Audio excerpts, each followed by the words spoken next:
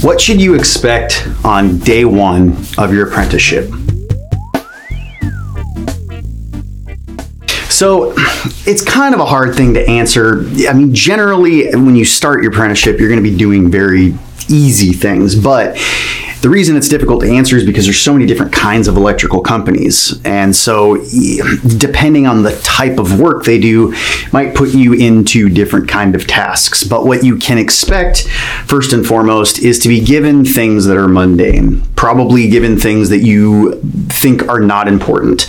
And you have to be okay with this. So you might be working for like a large high rise and you get in and you're told to like sweep and clean up and organize materials. And that may be like, oh God, I don't want to do this.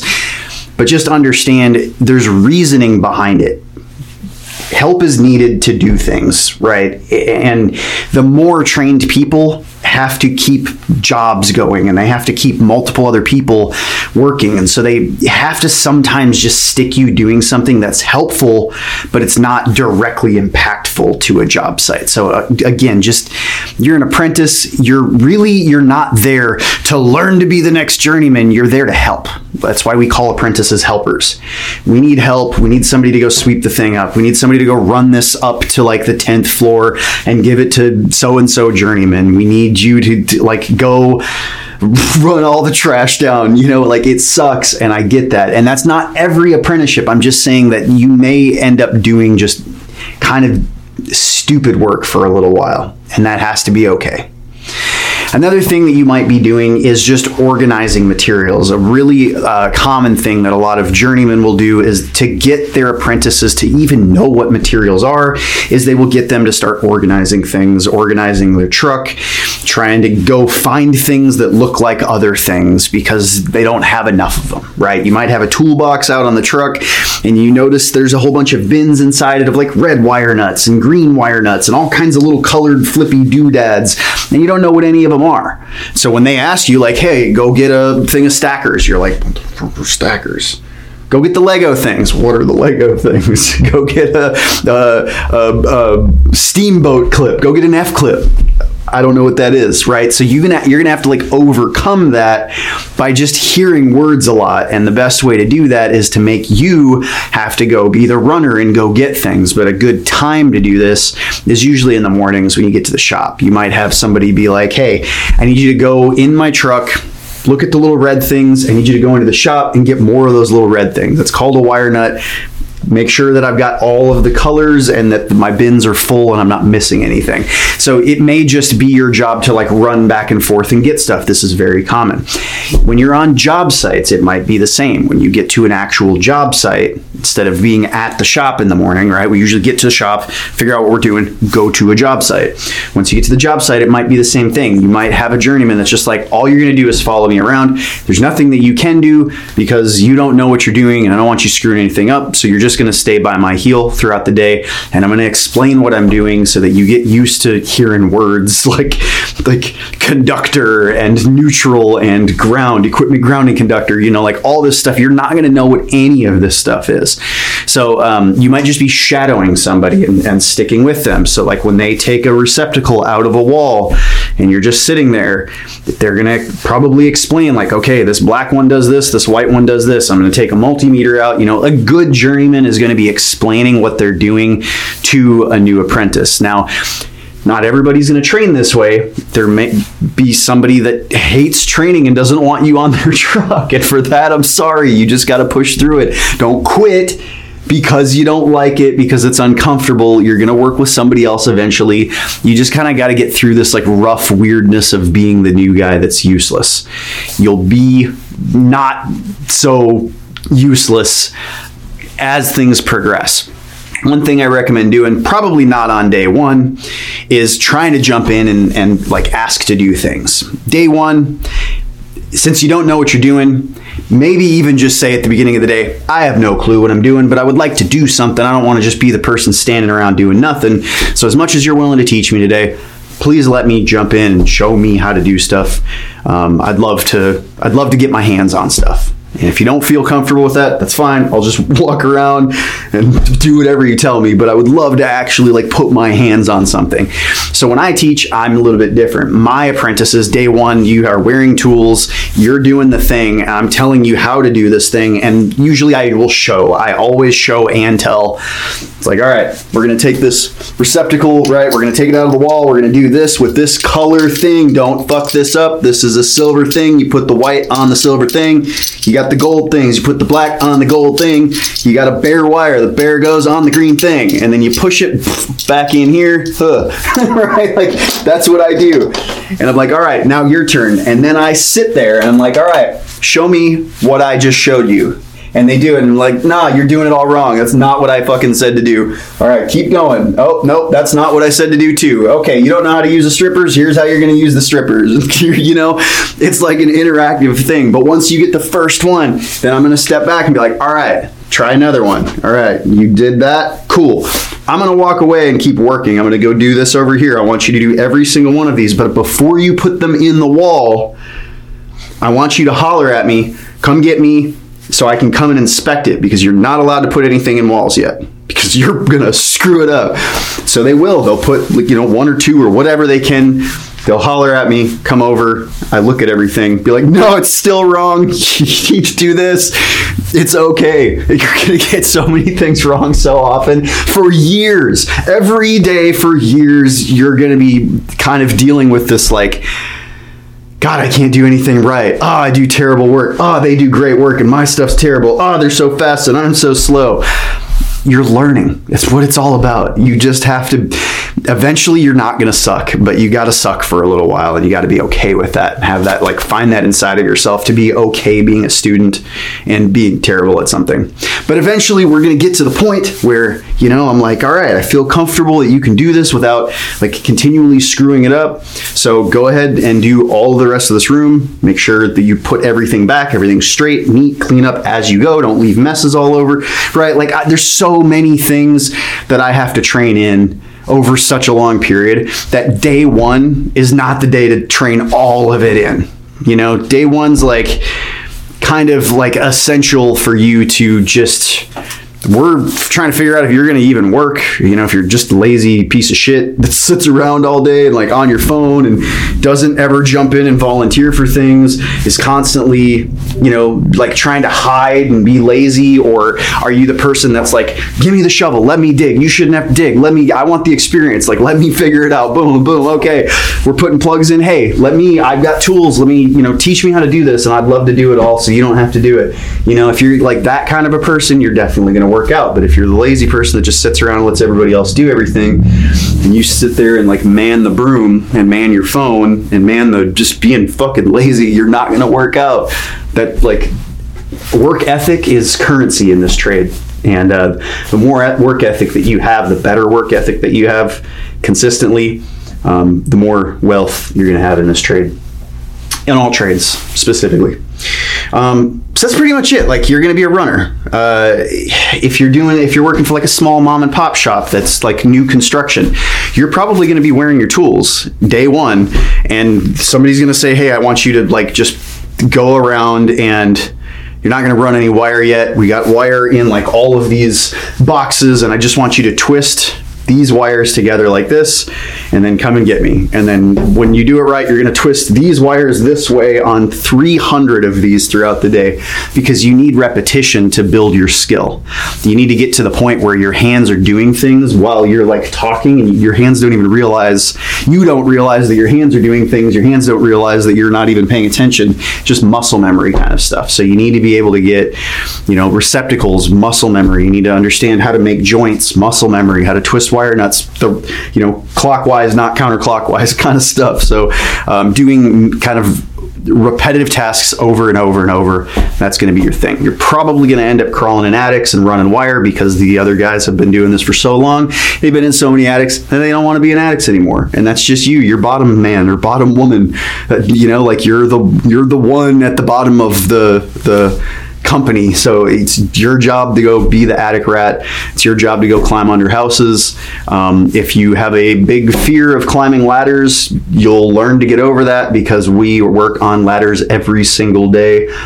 Many of them, very tall ones, very short ones, step ladders, 4-foot ladders, 6, 8, 10, 12, 14, 16-foot A-frames, 20-foot A-frames. We get on scissor lifts, we get on boom lifts, we get on all kinds of crazy stuff. So if you have a fear of heights, this is the perfect opportunity to squash that and to like face your fears and get over it. I was the same way. I still, to this day, if there's like a 44-foot extension ladder up on a building, I'm still going up that thing like, God damn, I hate life. I hate life. I hate life. You know, but like I do it anyways. I'm not going to just be a wuss about it. Like I'm going to face it and get the job done safely, you know, going to make sure I'm doing it safely. But if everything is safe and you're still scared, that's the part you need to get over. Toughen up a little bit. That's another thing I want to speak on too. So a lot of younger lads and ladies are coming into this trade, and there's a huge gap between the old school, older guys, 50s, 60s, you know, like retiring. They were born in maybe the 60s era, 50s, 60s, 70s kind of like era. There's this old school way of being and understanding that these are your bosses. So to make them happy, you have to act in a way that makes them happy. And understanding their old school, what they value is work ethic. They value somebody putting hard work in. They disrespect and will not keep you around if you're not a hard worker. They're looking to weed people out. They're looking for somebody that's just weak, that doesn't have like the processing power in their brain to think like, okay, I should be doing something at all times because I'm being paid every second I'm here. So if I'm just sitting around not doing anything, I'm wasting money and they're not going to want me here anymore, right? Like they're looking for people that understand what work ethic is. And the generation that's coming up right now has a very difficult time with that because they weren't raised by those people. I was raised by those people, so I understand that. And I'm kind of in this middle where I understand the younger generations that are coming in because my kids like that age, and I'm young as it is. I'm still in my 30s, so like I'm in between these two generations, and it gives me kind of a unique perspective to be able to see and understand what these guys are all about, and to see and understand what all of these guys are about too. And I respect both of them, but they are both almost diametrically opposed. You know, like on this side, most of them have like lived on screens their entire lives, and so there's this whole like screen time, oh, get off screens, you're wasting your life, which they're not. That's their whole culture. They like their civilization is a screen civilization. That's all they've ever known since they were born. They've been in front of screens, on screens everywhere, learning in classrooms, on computers, in classrooms. Every one of them are like COVID, going like doing school at home on screens, like being on their phone to communicate and hang out with friends on their phones rather than, you know, like us going and riding bikes together outside. Like it's just different. The generations are different. And so this generation disrespects this generation because it's like, you guys are just on screens all the time. Well, you don't understand that that's their culture. And then they're like, you guys, like, stop telling me to go outside and play with a stick. Like I'm not going to go outside and play. They don't respect it because they don't understand it. So there's this kind of like common ground that needs to be had where if you're young and you're part of the screen generation and you're part of like not really ever having to work very hard, you need to understand that what you're getting into is a place where working really hard is the only way you're going to last and is the only way to be respected. And so to take your phone and leave it in the truck and go to work and just work and know like I am here to do this. I'm not getting paid to be on my phone. I'll probably actually get fired if I'm on my phone. Just put it away and work. And be at work and be fully present in what you're doing, fully focused on what's in front of you. If you have your phone on you and the thing's constantly dinging and you keep grabbing it, you're going to piss these people off. I guarantee you will. Even me, even like middle-aged me that understands and has my phone on me all the time. It's a little bit different though because I'm running crews. So like once you're running crews, you have to have a phone on you because the boss is constantly doing stuff, or you're ordering materials, you're looking up plans, you're trying to find part numbers. That's different. For a lot of y'all younger people, this getting off the phone, staying off the phone, and working hard thing is going to be really hard for you to overcome. And it's probably going to be the one thing that there's contention with other people, with you, with. So if you can overcome that single thing, leave your phone in the truck if you have to. If you can hear your phone dinging, but not grab it all the time and be looking at it and pulling it up, dude, it's just going to irritate so many people. There's almost this worth that is placed on people based off of the number of times anyone looks at them and there is a phone in their hands.